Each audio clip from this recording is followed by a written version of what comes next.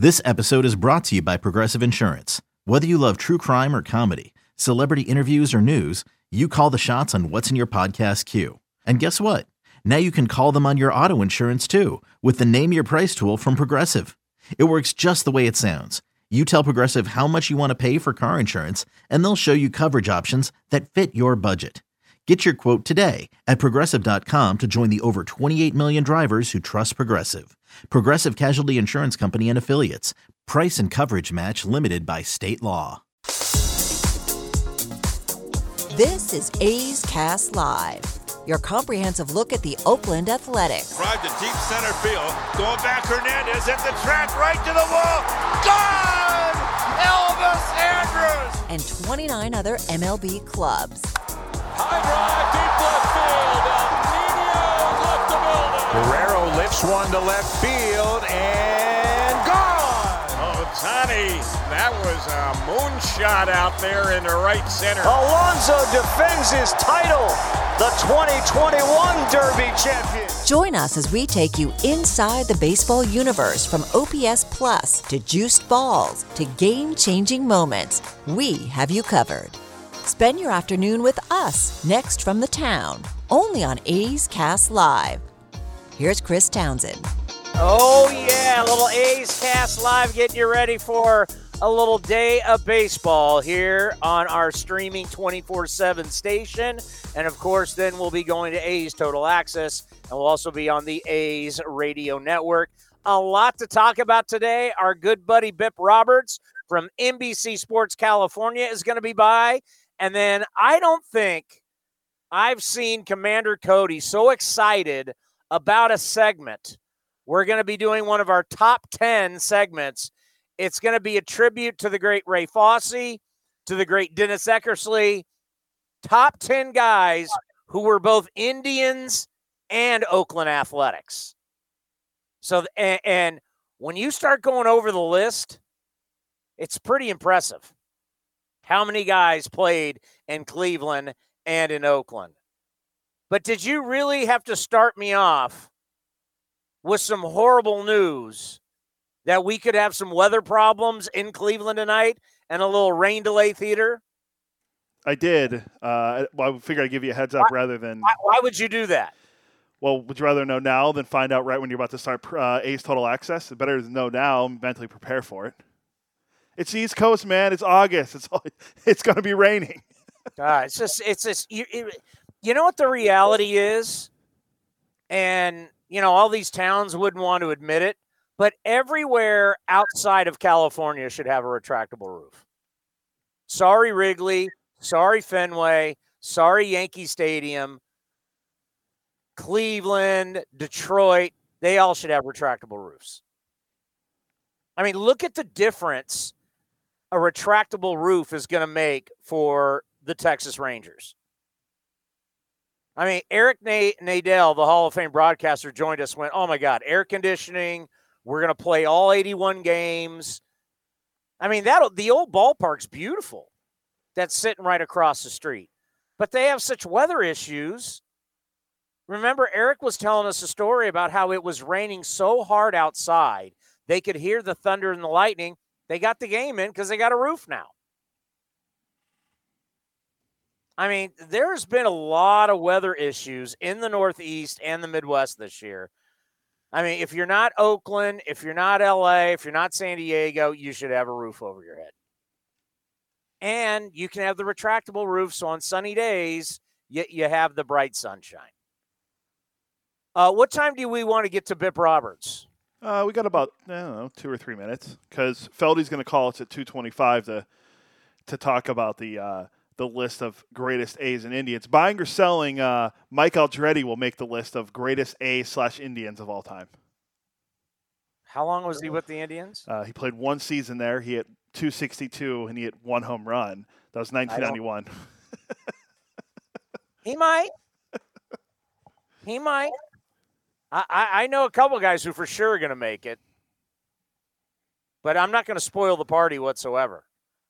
By the way, something that I'm going to talk to Bip Roberts about in moments, if you believe in The Athletic, and I don't remember exactly when that article was, But it was an article saying pitchers are throwing strikes at a record rate. They're coming right after you. You know, the confidence with the sticky stuff. You know, this is before they outlawed the spider tack and all that. But they're coming after you. And that whole money ball, let's walk our way to wins. Do I care how you get on base? Yes, I do now, because they're pounding the strike zone. And if you're up there looking, you're going to be down 0-2, 1-2 really fast. So right before the show, after we got done taping Bip, I asked the commander, who leads Major League Baseball in walks? And how does that translate to runs scored? So, which team has walked more than anybody else? Who is that team? That'd be the New York Yankees. So the New York Yankees have walked more than anybody in baseball. So back in the day, as Brad Pitt playing Billy Beane would say, do I care how you get on base? No, I don't. Well, that philosophy is pretty much dead, because the New York Yankees rate 22nd in runs scored. There's 21 teams in baseball who have scored more runs than the New York Yankees, because they don't hit. They strike out, they walk. The three true outcomes are not leading to runs scored. So if you want to sit there and you want to walk, good luck. You want to know who scored the most runs in baseball? That'd be the Houston Astros. Do you know what categories the Houston Astros lead in, by the way, Commander? They probably have the fewest amount of strikeouts. They got the most hits. They got the best batting average. Yeah, they have the fewest amount of strikeouts at 863. Huh. So, I mean, is that philosophy kind of dead? The kind of money ball? Let's just, get a bunch of guys who get on base? Because the Houston Astros aren't waiting around for a walk. I mean, the Yankees, wouldn't you say, are a three true outcome team? Oh, totally. Now with Joey Gallo in the mix. If you look, before we get to Bip, if you look closely at the teams that have the lowest batting averages in baseball, it goes, I'll go 30 through 25 quickly. Mariners, Rangers, Brewers, the Brewers who are leading the NL Central.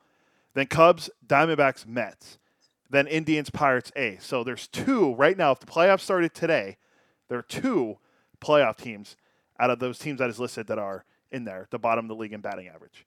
And then you have the Cardinals, and then the Rays and Yankees. The Rays and Yankees both strike out at an alarming rate. The Rays strike out a lot, but they don't have a lot of contact guys either. But the Yankees, for sure, are a three true outcome team. And now they added Joey Gallo, who has a lot of strikeouts since he joined the team. It was, 19? Going into yesterday's game when we talked about it, and they played today, too. Against the Royals. So yeah. Hey, by the way, remember when everybody was calling, oh, the A's need to trade for Joey Gallo. What's he hitting right now? He's hitting under 220. Yankees currently beating the Royals 5-2, and the Astros currently beating the Colorado Rockies 5-1. All righty, let's get to my man. One of my favorite players growing up. I got to see a lot of Bip Roberts. I loved him as a player. He's a fantastic guy. He's turned into a really good broadcaster with NBC Sports California, the former All-Star. Yes, and also Indian and A. Will he make the list? Commander. Great question, because he was on that 97 Cleveland Indian World Series team that lost to the Florida Marlins. It's a great question for Feldy, who will be up in 17 minutes. So here is my conversation with Bip Roberts. Bip, we love having you on the program. How are you, buddy? Man, Tony, I am living a dream, as people say, man. It's beautiful California right now, and covering the A's. I mean, I'm just a kid in the candy store right now. Just how much fun has it been for someone like yourself covering this team for NBC Sports California since the trades were made and truly changed the lineup? It's been Tony, exciting to the max. for a long time, we've covered the A's, and we've never had a talent like Starlin Marte show up. A guy that takes you – here's a guy that could play in any era because he's got a short, quick bat, and he can stay inside the ball. He used the entire field, but uses speed, find ways to get on base, play a great outfield. He's a throwback player playing in today's A's. And you see what type of talent that is that we haven't seen in so long? We saw the home run or the strikeout. But to have a guy like this who could play in every era has totally changed the face of this ball club in just 2 weeks. The 2 weeks he's been here, he's been one of the best players I've seen with the Oakland A's in probably the last 10 years. And you think about just how tough he is to defend because of everything you just said. He can hit, he can bunt, he can run. There's so many different things, and it's really like the guys you played with and you played against back in the day where speed comes to the ballpark and you put pressure on the defense. And that's what he does. Yeah. It's like he could have been playing with you in the 80s. Oh, man. He reminds me of Marquise Grissom a lot because Marquise could use the entire field. He could hit with some power. He'd steal you 70, 80 bags a year, and he was a gold glove center fielder. And, it's just one of those things where in our era, we had a lot of guys who played that way, and they were successful. And then baseball changed its way of home runs and strikeouts. But Marte, he's a throwback to me. And when I watch him play, it just excites me to see a guy who can do everything. I watched him the other day, hits the ball hard to right field. Then he comes up later in the ball game and he gets a slider inside and he just drops the bat head on it and hits it out the yard. Just doing the little things with the bat. He's quiet with the lower bottom and he stays inside the ball and he hits the ball where it's pitched. He lets the ball travel deep, as we always talk about as hitters, and he just serves the ball where it's pitched. He looks fastball and he adjusts the breaking ball. You don't see him many times take a fastball right down the middle because he's not a guest hitter. He has an approach. He sticks to his approach every day, and that's what professional hitters do. I never had the opportunity to steal a lot of bases because I didn't have the foot speed like you did, Bipster. But I'm thinking, when he gets on first base, everybody knows he's going. What is that like? Because I know you were able to do that. What is that like when everybody in the ballpark knows you're stealing second base and they can't stop you? It just pumps you up. You can hear the crowd basically saying, go, go, go. And then all of a sudden you get this extra adrenaline flow and you're like, I'm ready to go. Let me pick a pitch that I can go. When I watched, but see, back then we had the slide step and we had pitch outs. Tell me, when's the last time you've seen a pitch out? Can you tell? When is the last time you've seen a pitch out? Well, I'm telling you right now, there's kids listening right now that go, what's a slide step? And what's a pitch out? They don't do that anymore. So right now, he's caught the game at a good time where guys like him can take advantage of this. I mean, he is running every time he gets on base. And yeah, we had a close play at second base yesterday, but he was safe, And the bottom line is that here's a guy, again, that catches this era of baseball kind of at that point where they're starting to look again and go, we need athletes on the field. And the A's did that. They got Josh Harrison. They got Marte that go along with the other guys who are capable of doing the job. So they just added some real timely pieces that make this team look more athletic than it did at the beginning of the season. How would you handle relievers today? Because they're not even looking at you. Like, they do not care. They're not worried about holding you on. They just want to strike everybody out. How would you deal with that as a base stealer? I'd go every time I got an opportunity. You sit there and you just pick up a guy's tendencies. They look at you one time, then they go to the plate, then they look at you two times, and then they go to the plate. Real deliberate. They're not quick to the plate at all. And if you're at second, you can steal third base before he even decides to throw to the plate. I mean, it's just so one of those things where I watched and I caught a glimpse of what Andrus was doing one day. He had his glasses on, but he wasn't looking at the pitcher when he was on first. He was looking at the catcher, and he was able to pick up what the catcher was doing. And this is why these guys get great jumps. pitchers just don't come over there quickly like they used to. So now you got time to look at the catcher. He sets up. He calls him. He puts a finger down. He sets up. Oh, that's a breaking ball. He's got to get in position to block it. Oh, that's a breaking ball. Boom, you go. Easy stolen base. And so they just make it so obvious, again, because the running game has been in the dark for so long. Now that guys are starting to run, they're picking up the tendencies of the catcher more so than the pitcher. I can't even imagine what Ricky Henderson would do. Tim Raine, Maury Wills. I can't even imagine what these guys would do in this era. They were still 100 a year easy and wouldn't be tired, you know. And I'm sure the man of steel wouldn't even have to go head first. He probably could go in feet first because he would be in by 15 feet. So, I mean, it's just amazing how Andrus gets a great jump. Marte gets a great jump. Harrison, they get great jumps because, again, they're ahead of the game right now. The game has slowed down so much that they don't worry about pitch outs.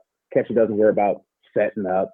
And then these guys can pick it up. These guys are great base stealers. And they're great base stealers because they pick up the little things when they're on first base or on second base. So that gives them a big advantage. And that's an advantage that the A's, they get in the playoffs. That's a big advantage that they could take advantage of in the playoffs.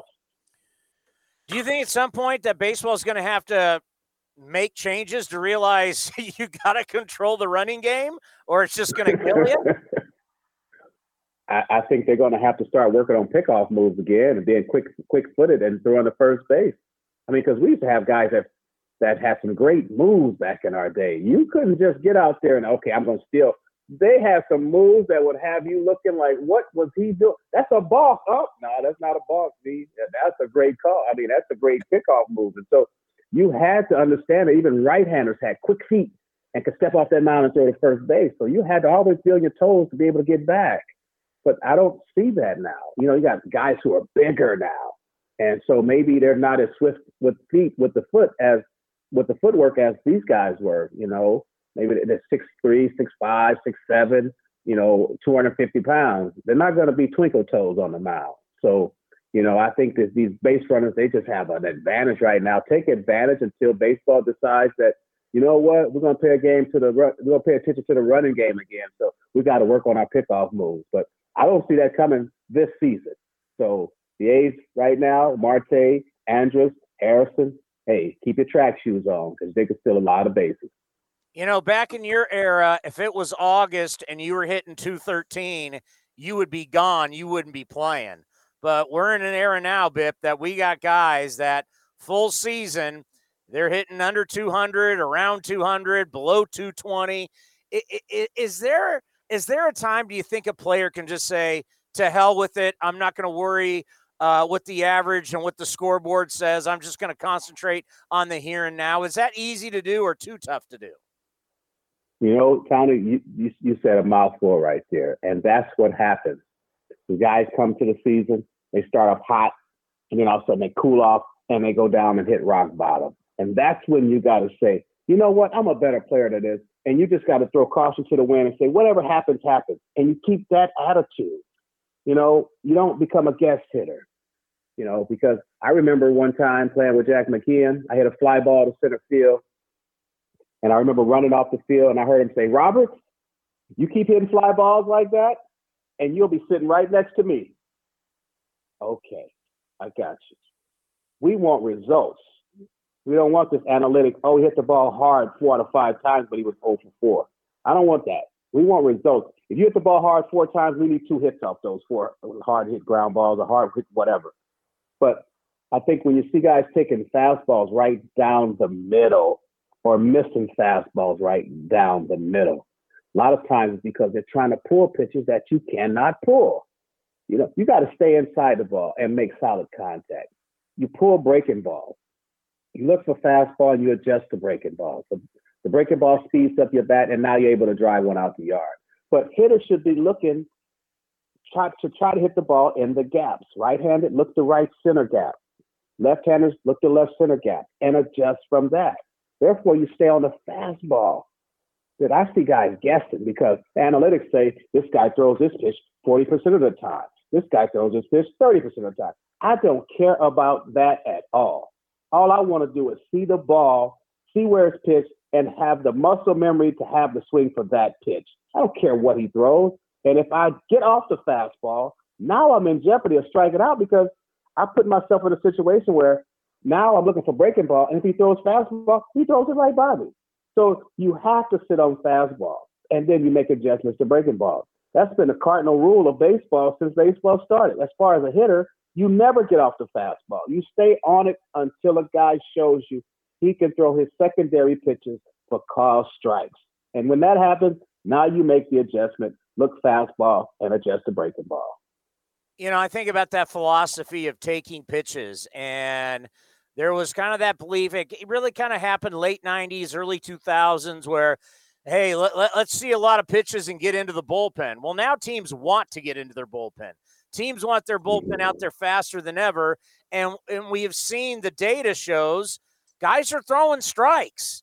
So if you go up there looking, you're going to be down 0-2, 1-2 really fast. And just talk about that as a hitter, how if you're always in a pitcher's count, you're in trouble. You are definitely in trouble. These relievers come in now, and they're bringing it. They're bringing that fastball, and they may have another second pitch. But as a hitter, if you go up there and you're looking, okay, I'm going to take a pitch, boom, you're 0-1. Now he's got you set up where he wants you. Now he can move the ball in or away. He can change speeds on you if he's got that secondary pitch. Or he can throw his fastball, which I still believe is the best pitch, through your weakness. Because now he's got you 0-1. He throws it to your weakness. You foul it off. Now it's 0-2. Now he comes with a secondary pitch that might be a slider, pretty good slider, that looks like a fastball in the same zone. You chase it, strike three. So now you've really given him 2 strikes to work with instead of you having 3 swings. I'd rather have 3 swings than 1 swing at a pitcher who can throw 100 plus with a secondary pitch, which is a slider. So my thing is, you go up there, you know what he's going to throw. If he throws your first pitch fastball, you better be ready to jump on it. If it's the first pitch fastball and it's a ball, now if he comes back in that same zone, you should be ready for that ball. But if he comes back with a secondary pitch and it's not a call strike, I'm going to eliminate that pitch all the way, and I'm just going to sit on fastball. So you got to have an idea and approach what it is you're trying to do. You can't make it up at the plate. Even though you make adjustments to every pitch, you still have to work that approach, and you work that approach because that's what you do. As Tony Gwynn used to say, you do what you do at the plate and don't worry about what the other guys do. You do what you do at the plate, and most of the times you'll get good results.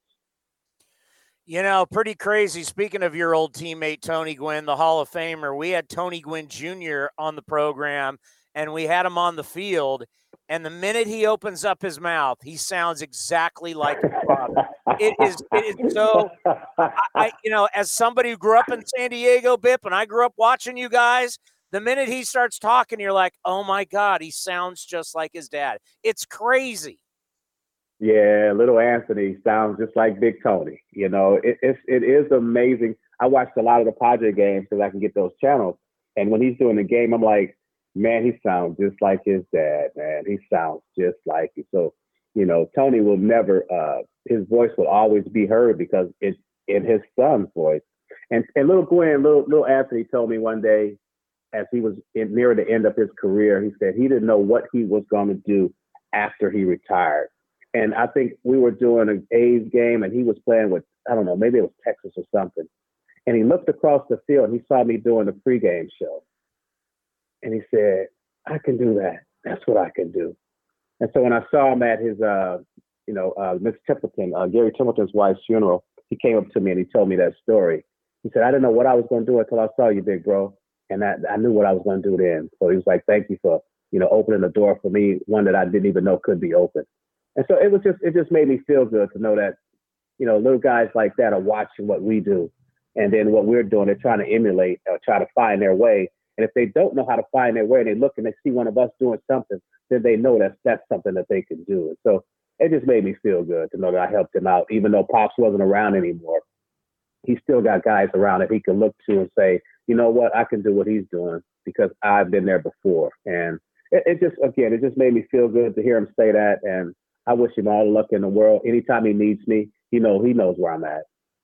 Yeah, it was a great story in The Athletic about Tony Gwynn starting his career in Walla Walla, Washington with John Kruk.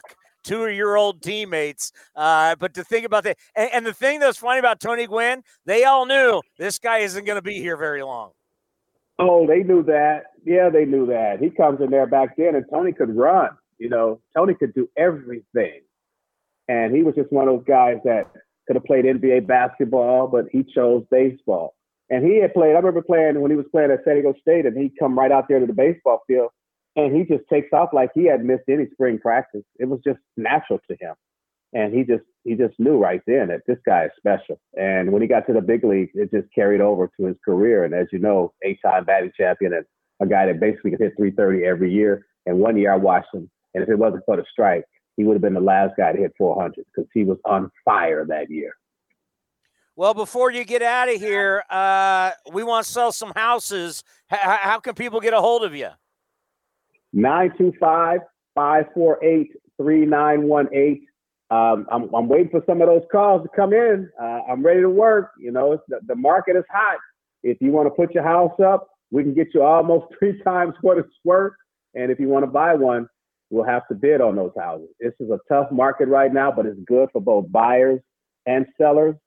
We just have to find the right deal. But there's homes out there to be bought, and there's homes out there to be sold. So give me a call at 925-548-3918, and we'll get it done. You are the best, Bipster. We'll talk to you soon, buddy. Be safe. All right, Townsend. Enjoy the ball game tonight, my friend. Who wouldn't want Bip Roberts to sell their house or help you buy a house? Who? I mean, he tried to help me find one before we settled on the apartment we moved into. You're a grown man wearing a Star Wars shirt right now. Yeah? What's wrong with that? Multiple levels. By the way, we're having a Star Wars night, right? Coming up here with the A's? Yeah. Also, there. I don't know if you saw the email. We're putting 10 members of the Philadelphia A's into the Athletics Hall of Fame. Yeah, I wasn't able to get into my email. Now I can. So it's Connie Mack, Eddie Collins, Eddie Plank, Frank Baker, Chief Bender, Mickey Cochran, the great Double X Jimmy Fox, Lefty Grove, Al Simmons, and Rube Waddle. I believe is how you say his name. Or is it Waddell? I don't know. Feldy would know. Feldy, how do you pronounce Rube's last name? Rube Waddell. The great Rube Waddell. You can't have a Hall of Fame without a guy named Rube. Rube was something of an eccentric. He's been known to leave baseball games. If a fire truck was going by the ballpark, he would literally just leave and follow the fire truck because he loved fires and firemen. He had a few quirks. Are you serious? Yeah. Oh, yeah. Oh, that's one of the best stories I've ever heard. I'm out here, guys. It's the 7th inning. I'm following the fire truck. I got to go. There's a blaze. Oh. All righty. This is going to be a special top 10 in honor of our great friend Ray Fosse, who we're all praying for, and hopefully we'll be back sooner than later. And also we'll throw in the likes of the Hall of Famer, Dennis Eckersley. It's going to be top 10 guys who played for the Indians and the Oakland Athletics, but you always start with your honorable mention. Yeah, I mean, these are two of the founding franchises in the American League, so there's definitely been some crossover, and we'll concentrate on the players who played for the Oakland A's and the Cleveland Indians. But if you go back in the history books, you're just mentioning these great Philadelphia A's who are going into the A's Hall of Fame. Nap Lajoie, who was the original Philadelphia A in 1901. He jumped from the National League, from the Phillies, to play with the A's. And then the Phillies sued. And so it turned out that the Supreme Court in Philadelphia said, okay, Nap Lajoie, it's fine. You can be on the A's, but you're not allowed to play a professional baseball game in Philadelphia, which would have made it tough for him to continue to be an A's. So he ended up going to Cleveland, and he had a Hall of Fame career, obviously great in Cleveland. They called the ball club there the Cleveland Naps for 12 seasons when he was there. That's how he was beloved. There's also Roger Maris, who played for both clubs. Roger with the Kansas City A's, Satchel Paige with the Kansas City A's and the Cleveland Indians. So some great crossover with some historic names. And also Rocky Talavito who just celebrated his 88th birthday yesterday. He had 34 homers for the 64 Kansas City A's and had a great career in Cleveland. So some of the older guys, and then some of our honorable mentions who don't make this list, and this list has more of a story aspect to it maybe than most, but some other guys who do deserve to be mentioned: Milton Bradley, Tom Candiotti, Mudcat Grant, and in recent times, Nick Swisher and Rajay Davis. You want a little Kansas City A's knowledge? Hit me. So my grandfather, Bob Elliott, was hired to be the manager of the Kansas City Athletics in 1960. He's driving from San Diego to Kansas City. He shows up in Kansas City, and Charlie Finley has told him he's traded Roger Maris to the Yankees. How do you think the relationship went after that? Oh, man, let's take one of the best upcoming stars and get rid of them on a bad A's team. That's brutal. That's a brutal way to start your manager career with the A's. Let's just say the very next year, my grandfather was the first ever first base coach for the Angels. He left. He couldn't get out. He couldn't get away from Charlie Finley fast enough. Yes, my grandfather managed the A's in 1960. Nice. All right, number 10. Number 10 is one of my favorites. If you were around in the Billy Ball era of the A's, it's Cliff Johnson. Cliff Johnson, Heathcliff, his nickname was. He was a catcher, first baseman, DH with the Yankees. And it was actually on their World Series teams. But he gets into a brawl in the clubhouse with Goose Gossage and severely injures Goose Gossage's thumb. So you can imagine George Steinbrenner not happy about that. And quickly, Cliff Johnson is sent to Cleveland. And he flourishes in Cleveland, right? In 79, in the last 72 games, he hits 18 home runs. Things are good. In 1980, he's having a good year, but he's traded to the Cubs. Still, full year, 24 homers, 89 runs batted in. Billy Martin loved Cliff Johnson. So now he saw a chance to get him and add him to this 81 A's team who needed a right-handed hitting DH. They still had Mitchell Page from the left side, but they needed somebody from the right side. So he went with Cliff Johnson. And in 81, Cliff was great. This is a strike-shortened year. Still had 17 homers, an 805 OPS, and just scary. And the one thing that Cliff Johnson did, still to this day, watching baseball as long as I have, no one could swing and miss and throw the bat as far as Cliff Johnson did. I mean, it would easily clear the third base coaching box. That's how far you could throw the bat. Yeah, hurting a star closer is really probably not good for your career. No, and it's interesting, too, reading some of the stories on it. Mickey Morabito, the A's current traveling secretary, was the Yankee PR guy at the time. And it was Mickey's job to write the press release about how Cliff Johnson hurt Goose Gossage in the shower and is now being sent to Cleveland. That's unbelievable. Number 9. Number 9, one of my favorites, is Jason Giambi. And we know about his A's career, which was fabulous. An MVP award, should have won 2. But he actually ended his career with the Indians. And it's kind of interesting how he got there. He was with the Colorado Rockies after he left the A's in 2009. He's with the Rockies for 3 seasons. And at the end of the 2012 season, he actually interviews to be the manager of the Rockies, and which would have been an awesome choice. Jason would make a great manager. He understands the game. He also understands the players of the game. And he would have been tremendous. But he doesn't get the job. It actually goes to another former athletic, Walt Weiss. So Jason says, well, if I'm not going to be a manager, I might as well keep playing. And Terry Francona, who just loved the idea of having a Jason Giambi on his bench in Cleveland, adds Jason to the team. And he was terrific. He was like an extra coach and a skilled pinch hitter. He had 3 pinch hit home runs in 2013 for Cleveland, 2 of which were walk-offs. And if you go back on YouTube and look at Tom Hamilton, the great radio announcer for Cleveland, his calls with Jason Giambi's walk-off, they're legendary. So not really known as being an Indian, but he had a great impact on an Indian team that would eventually become a postseason team. Did I ever tell you about the time Jason Giambi hit like a 600-foot home run off of me in college? I think I've heard that story. Yeah. Still hasn't landed. When When was he back? Because we interviewed him. Do you remember what was what were we honoring when he came back? So that was the 50th anniversary team in 2018 when he was back. So it was like, I thought for sure he was going to be a manager. And then all of a sudden he started having kids and, he made enough money. He's not worried about it. But I'm like you. I think he'd be a great manager. But now it sounds like he's just having fun being dad. Yeah, he's being a dad. And he's got a hitting clinic in Vegas.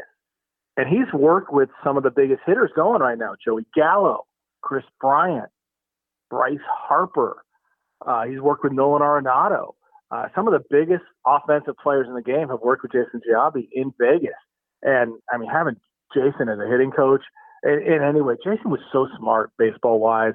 He understood what pitchers were trying to do to get him out and how to combat that. He's been through everything. I still think when his kids get older, which another few years now, I think he's going to look back to getting in the game. And I think he's going to be a tremendous manager. Worst thing that ever happened to him, not financially, but the worst thing that ever happened to him was going to Yankee Stadium, because now he got away from who he was, being a hitter that had power to all fields, right? He was gap to gap. He could hit it out. He just became a pull hitter. It changed his game. It did. He became that short porch guy. And, he went to Yankee Stadium and went to the Yankees. It was a lot on him to join this Yankee team, which was still a fantastic Yankee team. After losing the 2001 World Series, they lost in 2002 in the postseason. But Jason was thought of, he was going to be the next great Yankee. He was going to go to the Hall of Fame as a Yankee. There was so much pressure on him. And he had a really good Yankee career, not a superstar Yankee career. He had a couple 40-homer seasons. He had some injuries. He just was never quite the player he was in Oakland. And I think he hit it on the head. He changed the way he swung the bat. All right, number 8. Number 8, this is Miguel Delaney. This name, does this ring any bells for you, Townie? Not one. So, Miguel Delaney, and for me, 11-year-old kid, he was a small outfielder, but he could fly, speedy. And when you're a kid and you see somebody who can run as fast as any you're watching Starling Marte now, it's so exciting to see a guy run that fast. And that was Miguel Delaney. And in 1978, on a bad A's team, he stole 50 bases. Didn't hit for much, hit 229, but stole 50 bags. This is Miguel Delaney. So 1979 rolls around. Jim Marshall is the A's manager. And Miguel Delaney is not getting any playing time. And this is on a terrible A's team. And so Miguel Delaney is not happy. He would, when he wasn't in the starting lineup, he wouldn't even wear his jersey. He would wear a warm-up jacket and no jersey underneath, thinking he was never going to play. So now it's June. The A's call up Ricky Henderson, and Miguel Delaney is pissed. And he literally, in Ricky's debut, it's a doubleheader against Texas, before the first game, he actually goes after Jim Marshall with a baseball bat in the dugout. That's how upset Miguel Delaney was about playing time and Ricky being called up and playing ahead of him. Okay, I was a little kid, but I want to meet this guy. This guy sounds I love this guy. So Jim Marshall, who's a terrible manager. He had a great quote, though, afterwards. He said, "It's just the frustrations of a young man wanting to play badly. Now he has his chance at AAA."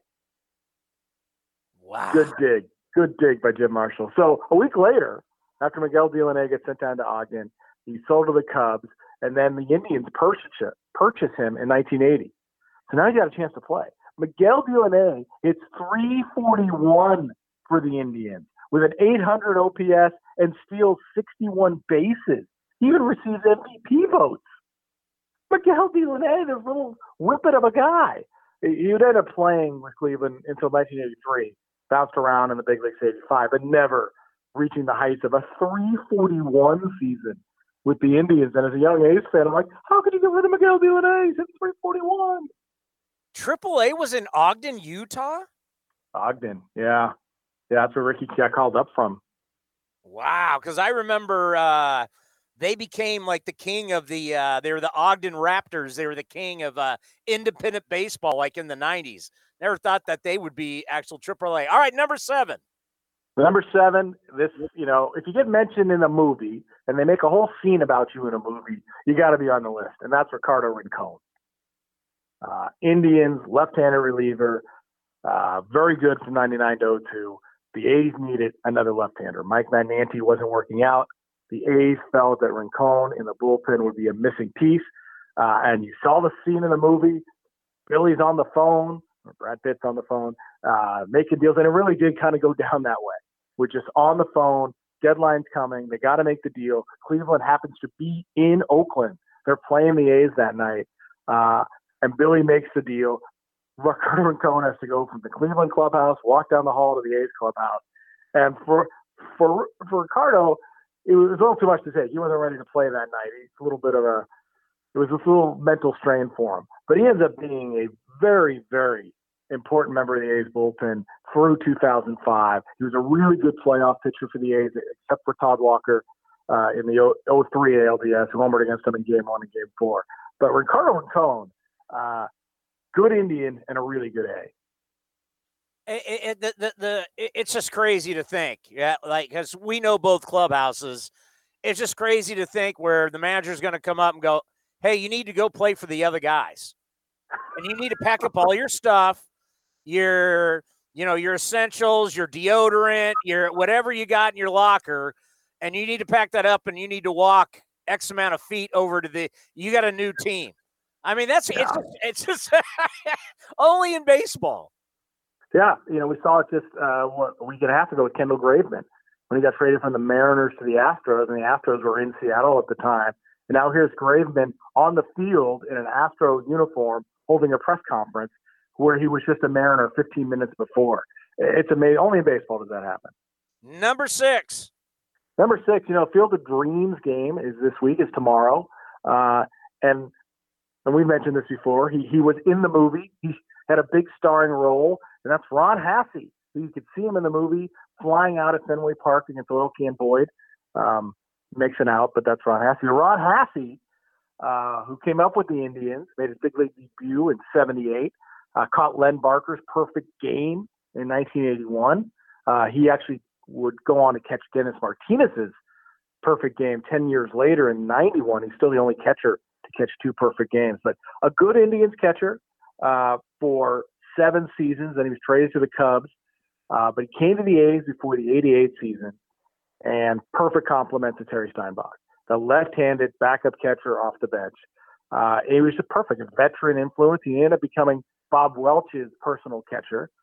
And he was also kind of Dennis Eckersley's personal catcher. Even if Steiny had started the game, oftentimes Ron Hassey would come in to catch the last inning. Painful example of that is Game 1 of the '88 World Series, where Steiny caught the first 8, and then Hassey came in to catch the 9th. But that was kind of routine. And he was always with Bob Welch in his Cy Young winning year of 1990. He caught all of Bob Welch's starts. Ron Hassey was a very good Indian, but a really, really important member of the Oakland A's. Number 5. Number 5 is the governor, Jerry Brown. Jerry Brown, who is kind of a Tony Phillips type player, could play a lot of different positions. He was with the Indians from '89 to '91, and he was always a tough hitter versus the A's. Especially in '91. In 9 games, he had 346 against the A's, a homer, a double, 2 triples, 8 RBIs. And as is often the case, when you see a guy kill you consistently, that's the guy you want to acquire. And the A's did that. They went out and signed him for the '92 season. And he had a terrific year for the AL West winning A's. Hit 287. He led the league with 16 sacrifice bunts. Yes, the A's used to bunt. Tony La Russa was a big fan of it. He played every position. Oh, yeah. He loved the bunt. Do that? Yeah, it was allowed and everything. If you actually go back and you watch some of the playoff games, you'll see Mark McGwire lay down a bunt. Mark McGwire sacrificing. But Jerry Brown, he played everything but pitcher, catcher, and first base. He was tremendous in the ALCS. He started in center field in Game 4, and then in Game 5 in a must-win, right? Dave Stewart on the mound, and Dave Stewart pitched a complete game. Jerry Brown went 4 for 4 and drove in 2 runs in that game. So just a really important player, just fit into a role, a winning player on a winning team. In '93, his second year with the A's didn't go as well. It was a bad A's team. He was hurt. He didn't play as many games. But For 92, Jerry Brown, such an important cog for a team to win the West. The governor. I absolutely love it. And I wonder, because Sandy Alderson admitted on this program that back in the day when he was making trades and he used to look at baseball magazines, Baseball America, help make his deals. Yeah. Well, you didn't have quite the information, right? And you didn't have all the metrics and everything else. It's just kind of what you saw, what you read. So if you saw a player, as the A's did 91, and he just continually hammered you, you're thinking this is a good player. He also had great at-bats against Dennis Eckersley. So he was always a thorn in the A's side. So if you see that, you're going to go, you know what? We're going to go get that guy. Number 4. Number 4 is Coco Crisp. He's a very good Indian. Coco was actually drafted by the Cardinals and was traded to the Indians in 2002 in a Chuck Finley deal. Finley going from the Indians to St. Louis. But he came up with the Indians in 2002, Coco did, in August of 2002, and he got better every year. I mean, his first year, he had 260. By 2005, he's a 300 hitter with power. So Coco, really good player. 4 seasons with the Indians, he had 287, stole 54 bases. Then after 3 years in Boston and 1 in Kansas City, he signs with the A's, and we know about his A's career. 7 seasons, a re-signing, signed as a free agent, and then re-signed as a free agent. And when he was healthy, was a very, very talented player because he could catch the ball, he could get on base, he had some power, and he could steal. And he was really good in the postseason. He had a leadoff home run off Verlander. He had a walk-off hit versus the Tigers. He was an important member of the A's for a long time, and one of those few guys we talked about who wanted to be with the A's, who chose that the A's is where he wanted to play. And he was the favorite of Billy Bean's kids. And he kept re-signing. And, let's face it, as you said, not a lot of guys wanted to play here. Coco loved playing here.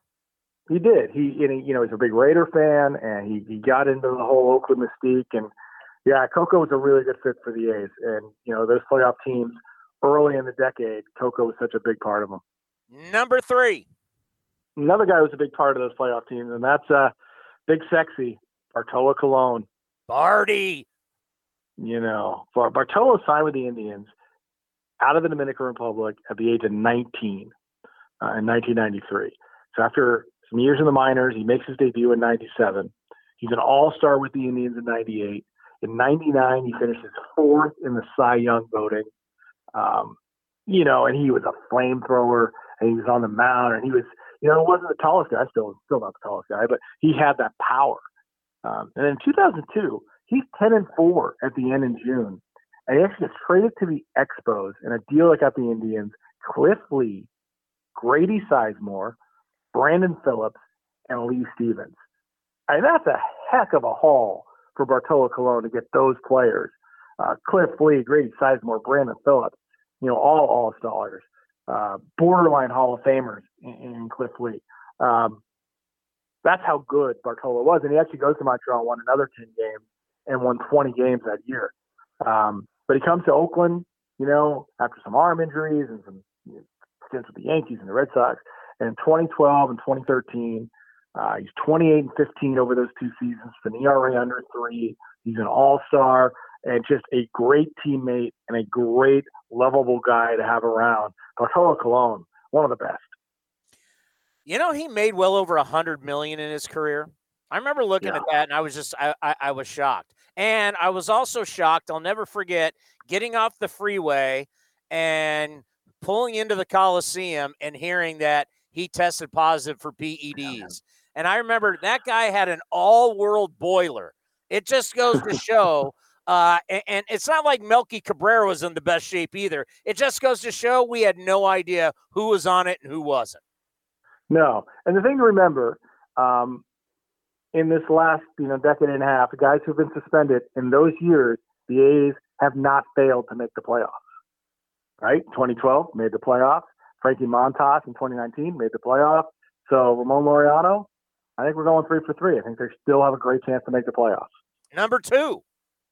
And number 2 is the mule, the guy we love, Ray Fosse. And I'll talk a little bit about his Cleveland career. He's the 7th overall pick in 1965, the first ever MLB draft. He's the 7th overall pick out of high school, Marion High School in Illinois.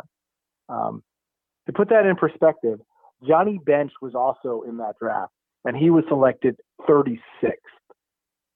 Ray Fosse was selected 7th. And Ray was a tremendous athlete to play football. Alabama and Bear Bryant, they wanted him to come to Alabama and play football. Bear Bryant says he wants you. It's hard to say no.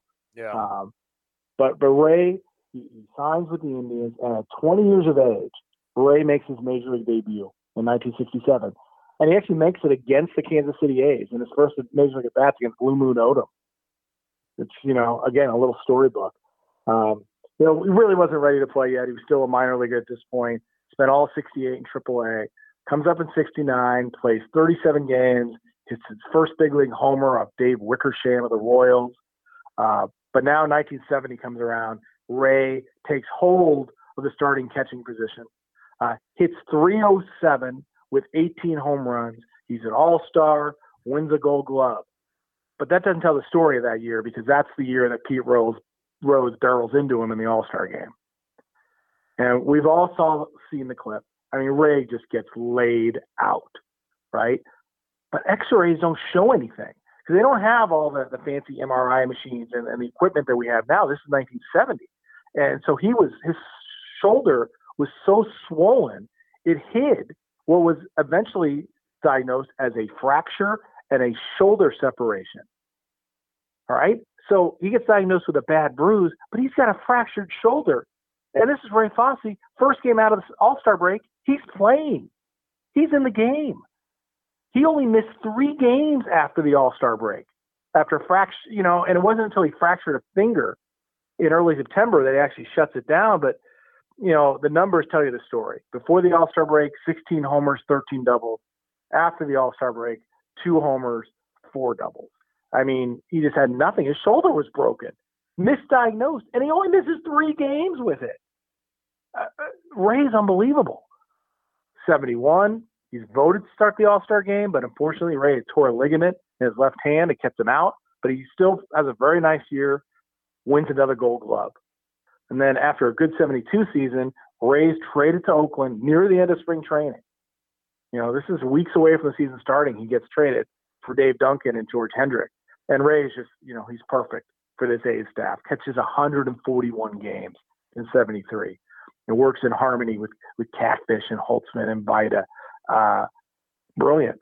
And then 74, he gets injured again. He gets injured doing what? Breaking up a fight between Reggie and Billy North at the Detroit clubhouse. But in the postseason that year, Ray's healthy. He's a big 3-run homer in Game 2 of the ALCS versus the Orioles. And then a World Series home run off Don Sutton in Game 5. So, Ray, this is what we talk about how tough this guy is. Nothing keeps him down. Especially, it's just the way he's hard-headed, but he's also a workaholic, and he's going to play through anything. He's not going to show you any pain. He's so old school with the way he played baseball. After 75, he got no playing time. At that point, Gene Tennis was catching. Rudy was at first. Claudell Washington to left. So he gets sold back to the Indians. And Ray, after barely playing in 75, in 1976, hits 301 for the Indians. And, of course, he catches Dennis Eckersley's no-hitter in 77. It's unbelievable. Ray was selected as one of the Indians' 100 greatest players back in 2001. That is telling you something. And a franchise that's been around since 1901, that Ray was considered one of the 100 greatest players in that franchise's history.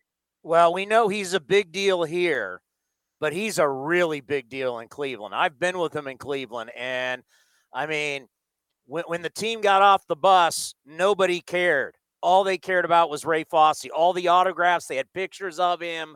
And then you walk around the ballpark with Ray, and I actually went with Ray out to Heritage Park, where he has his plaque right next to Dwayne Kuiper. And everybody, Ray's a big deal in Cleveland, man. People absolutely, they love him. And, of course, we love him, and we miss him. He means so much to all of us. Number one is the Hall of Famer, Dennis Eckersley. And, again, we know about his A's career. But he started with the Indians. Another high school draft pick out of Washington Union High School in Fremont. Cleveland took him in the 3rd round of the 72 draft. At the age of 20, he makes his major league debut in 1975. And we spend 3 years with the Indians, good years. He was an all-star in 77, threw a no-hitter in 77, overall 3.23 ERA. But there was some stuff off the field happening, right? So he's traded to the Red Sox with Fred Kendall at the end of spring training in 1978. And look who the Indians got. Ted Cox, Bo Diaz, Mike Paxton, and an aging Rick Wise, a 32-year-old pitcher. Eck was only 23. So really it was all about getting rid of Eck. And the reason why, and Eckersley has talked about this, he's even joked about it, which is amazing, is it turned out that his best friend on the team, Rick Manning, was having an affair with his wife. So here's Dennis Eckersley coming home and saying, "Hi, honey, I got traded to Boston. We got to move." And she's saying, "Nope, I'm staying here with Rick." It's wild. I mean, it's hard to believe. And obviously these guys still see each other because Rick's still broadcasting for the Indians, right? He is. Man. Yeah. And Eck is really he's one of the most honest athletes I've ever been around. Yeah, he does. He is so honest, and he wears his emotions on his sleeves, and he doesn't hold anything back. And that's why I think he can talk about this, because he was always pretty honest about what happened. It was no secret, right? That's why the trade really happened. The Indians knew what was going on. And, Rick Manning had gotten hurt in 77. He was actually staying with the Eckersleys in their house while he was rehabbing. Oh. And supposedly that's where this affair started. And, for Eck to get that body blow and then move, and his daughter is staying with the mom in Cleveland while he's in Boston, and he's still, again, only 23, so much to take in, such a tough time. But again, he's always been honest about it, and him and Rick Manning have repaired the relationship. I don't know really how close they are. They do have another thing in common. They both divorced the same woman, because Rick Manning did end up marrying Eck's first wife, but they divorced as well. So they do have that in common. Huh. But how he turned around his career and defeated alcohol and to become one of the greatest pitchers of all time. Dennis Eckersley, because for now you're getting into my era. Late 80s to me is my favorite era of baseball. And nobody was better than Dennis Eckersley. He was I wish I would have been able to see Raleigh Fingers in the 70s. Even when Raleigh won the Cy Young, I was still pretty young. Raleigh is truly one of the great relievers. I think you can make a case he's the greatest reliever of all time. But, if you're going to have a Mount Rushmore, Eck's got to be up there when you're talking about all-time closers. Yeah, and the way they changed the role, Raleigh was a multi-inning closer. He was what was called a fireman, right? He would come in with runners on base, be it the 6th, 7th, 8th inning, didn't matter. He'd come in and put out the fire, started by the starter, and then he finished the game. Where Eck, with Tony La Russa and Dave Duncan kind of putting this into play, was more of the 1 inning, start the 9th inning, and pitch that 1 inning. Now, it didn't always be that way. In 88, he did pitch multiple innings, a little bit more, 2 innings, but eventually he became that 1 inning closer, which we're now seeing is more of the standard than anything else. But nobody did it as well as Eck, and Eck didn't walk anybody. He never walked anybody. And the key to being a really top-flight closer, in my opinion, is no walks and no home runs. Because you're pitching in a close game. If you put guys on base and then you give up homers, you're going to be in trouble. And Eck, except for a couple very notable home runs that we all know about, was stingy in the home run department and in the walk department. Well, we're out of time, but what a great list. You knocked it out of the ballpark. Great stuff, buddy, and we'll see you after this road trip. All right, thanks, Townie. Feldy with another solid list, Commander. Greatest Indians and greatest A's. I'm a little disappointed. No Torey Lovello, no Adam Rosales, no Dan Otero, no Josh Donaldson, but he did get Milton Bradley on there. So I was waiting to see if Milton would make the list. And Mike Andretti did not make the list. So what happened to Milton Bradley? Well, his temper got the best of him most of the time. So yeah, I remember there were some major issues in L.A. All right, so I'll be back in 10 minutes. Are we going to be playing anything? We're not going to have enough time playing anything. So it'll be just some commercial spots, and then we'll get to A's Total Access with you. Can't wait. We want to thank Bip Roberts, Dave Feldman for stopping by A's Cast Live. We'll see you in 10. The host of Giants pregame and Bay Area baseball historian Marty Lurie was on A's Cast Live and explained how Townie has now become the new marathon man for pre- and post-game shows. You have eclipsed me. You are unbelievable how much content you put out, and the A's are so lucky to have you there. I don't know how you do it every day. I did it for 25 years, and you're still doing it in the most strong fashion. And I commend you for it. You are a tremendous treasure to Oakland A's baseball, believe me. To listen to the full interview and much more, go to athletics.com/A'sCast.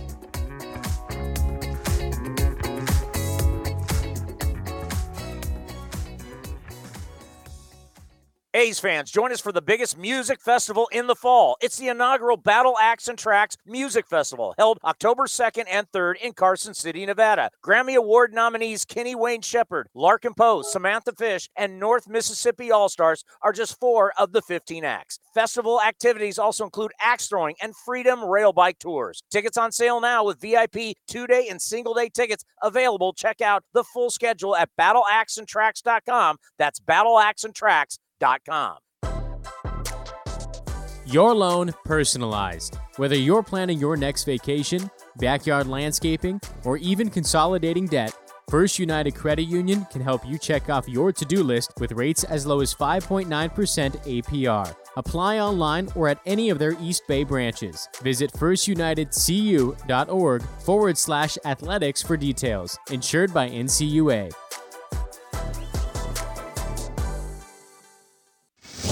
This has been a presentation of the Oakland Athletics.